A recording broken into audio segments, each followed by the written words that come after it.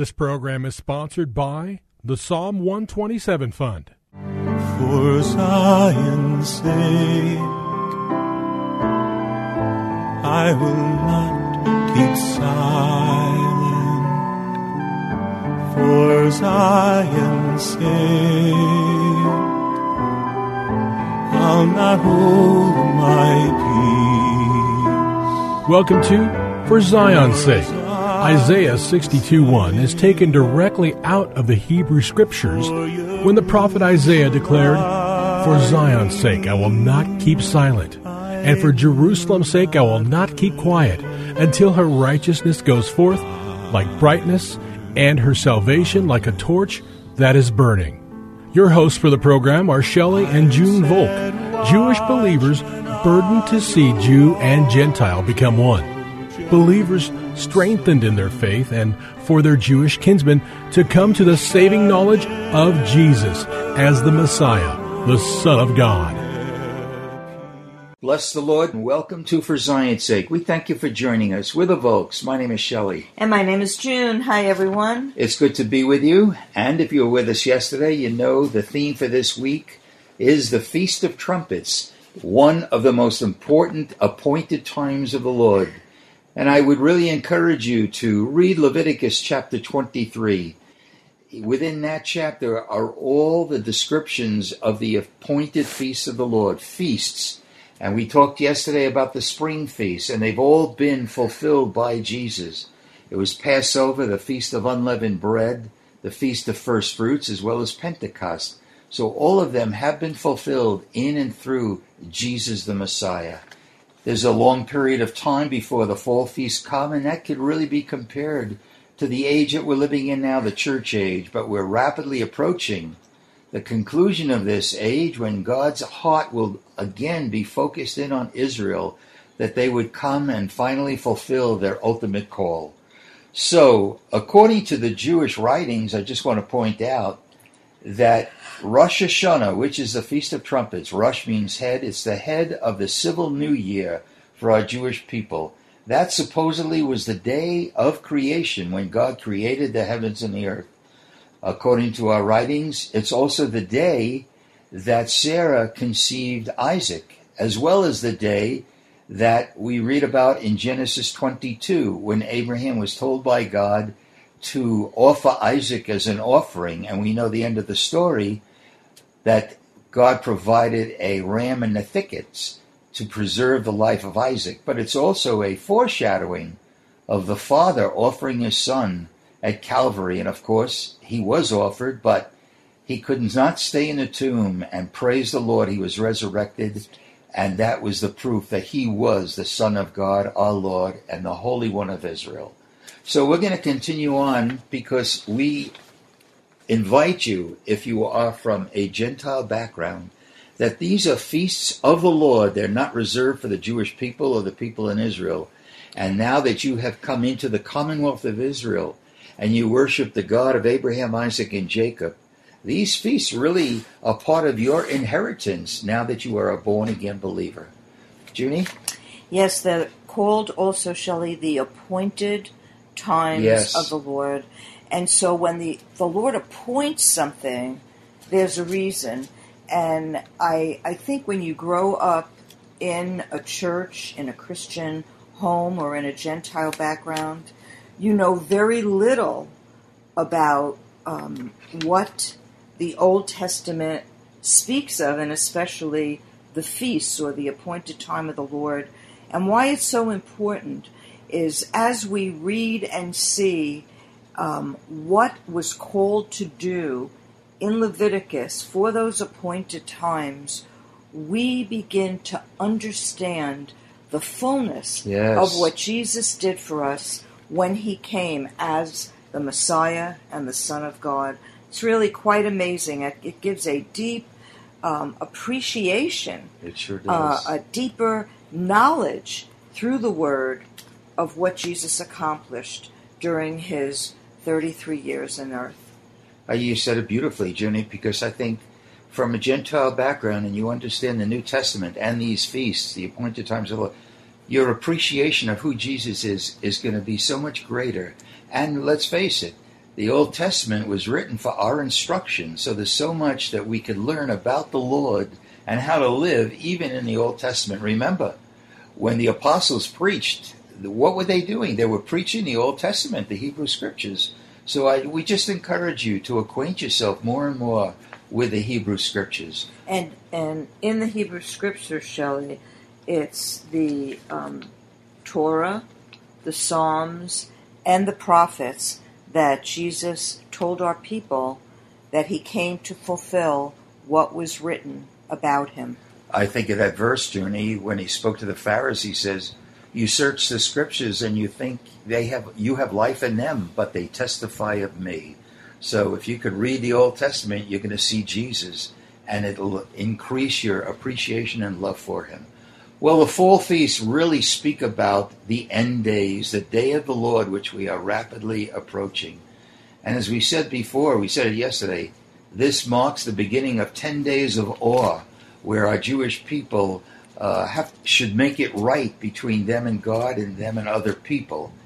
And believing that we are in the end days, we need to be prepared for the sounding of the trumpet, which will mark the return of the Lord. So, Junie, it's important that we get a picture of what do the Hebrew Scriptures say about the end days. And I know, Shelley, as I said before, Jesus said that it's written about him in the Torah, the Psalms, and the prophets. So we are going to be looking at the prophets to see what does it say about that day or the day of the Lord. If you have your Bibles, please turn with us to Amos chapter 5, verses 18 through 20. Amos chapter 5, 18 through 20. Alas, you who are longing for the day of the Lord, for what purpose will the day of the Lord be to you? It will be darkness and not light. As when a man flees from a lion and a bear meets him, or goes home and leans on his hands against the wall and a snake bites him, will not the day of the Lord be darkness instead of light, even gloom with no brightness in it? And you know, Shelley, because of the teachings of the rapture and before the tribulation, and what the church has really believed is very different than what we're going to be reading about the day of the Lord. Very different. It's really true. If you have your Bibles, turn with us to Zephaniah chapter 1. All right, Zephaniah, it's right before Haggai. Zephaniah chapter 1, beginning with verse 14. Near is the great day of the Lord, near and coming very quickly. Junie, this is such a great word for today. Listen, the day of the Lord, in it the warrior cries out bitterly. A day of wrath is that day, a day of trouble and distress, a day of destruction and desolation, a day of darkness and gloom, a day of clouds and thick darkness, a day of trumpet and battle cry against the fortified cities and the high corner towers. And I will bring distress on men so that they will walk like the blind, because they have sinned against the Lord. And their blood will be poured out like dust, and their flesh like dung. These days are rapidly approaching, Junie, and that's why we must be a people who are prepared. Praise the Lord. And have our eyes set on eternity to know that this is not the end of the matter. This is something that must come, that we might enter in to a new age, which is the millennium. Turn with us to Isaiah chapter 13, verses 9 and 10. Behold, the day of the Lord is coming, cruel with fury and burning anger, to make the land a desolation, and he will exterminate its sinners from it. And the stars of heaven and their constellations will not flash from their light. It's so heavy, Shelley. The sun will be dark when it rises, and the moon will not shed its light. It's really going to be a day, Shelley, that for any one of us who God has chosen to be in the earth at that time, we will really need not only to know his word, but to know him intimately and to have our eyes set on eternity. Amen, amen. We need to point out that the end days is probably spoken about by all the prophets, and it points out the failures of Israel. However, the end of the matter is going to bring glory, and I want to emphasize that point as we look at Zechariah chapter 14. Chapter 14 in Zechariah, behold, a day is coming for the Lord, when the spoil taken from you will be divided among you. For I will gather all the nations against Jerusalem to battle, and the city will be captured, the houses plundered, the women ravished, and half of the city exiled, but the rest of the people will not be cut off from the city. Then the Lord will go forth and fight against those nations as when he fights on a day of battle. And in that day his feet will stand on the Mount of Olives, which is in front of Jerusalem on the east, and the Mount of Olives will be split in its middle, from east to west by a very large valley, so that half of the mountain will move toward the north, and the other half toward the south. And you will flee by the valley of my mountains, for the valley of the mountains will reach to Azel. Yes, you will flee just as you fled before the earthquake in the days of Uzziah, king of Judah. Then the Lord, my God, will come, and all the holy ones with him.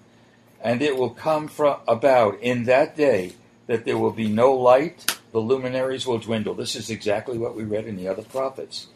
For it will be a unique day which is known to the Lord, neither day nor night, but it will come about that at evening time there will be light, and it will come about in that day that living waters will flow out of Jerusalem, half of them toward the eastern sea, and the other half toward the western sea.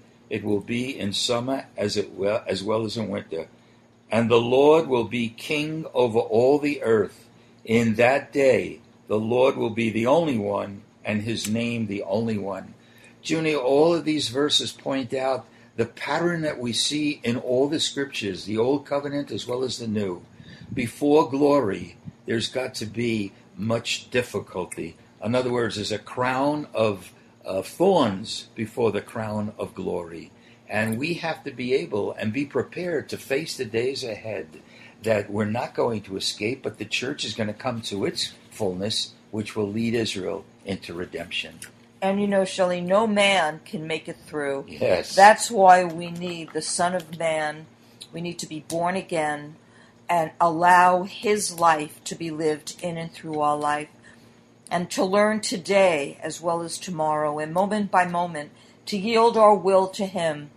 And even as Jesus said, Father, if it be possible, let this cup pass by me. Nevertheless, not my will, but thine be done. Hallelujah. And so, Lord, we do pray. Yes, Lord. That in this season, in Rosh Hashanah, in the Feast of Trumpets, that we would be a people who ask you to forgive us for our sins, for them to be tossed as far as the east is from the west, and for your life to come alive in us, like the river of life that flows from under the throne of God. Yes. We ask this in Yeshua's holy name. Hallelujah. Amen. For Zion's sake. Thank you for joining us this evening. If you would like to get in touch with Shelley and June, you can write to them at P.O. Box 1784, Scottsdale, Arizona 85252. That's P.O. Box 1784, Scottsdale, Arizona 85252. And you can also contact them on their website, ShelleyandJuneVolk.com. That's ShelleyandJuneVolk.com. Until next time, the Lord bless thee and keep thee. The Lord make his face to shine upon thee and be gracious unto thee. The Lord lift up his countenance upon thee and give thee peace. This program was sponsored by the Psalm 127 Fund.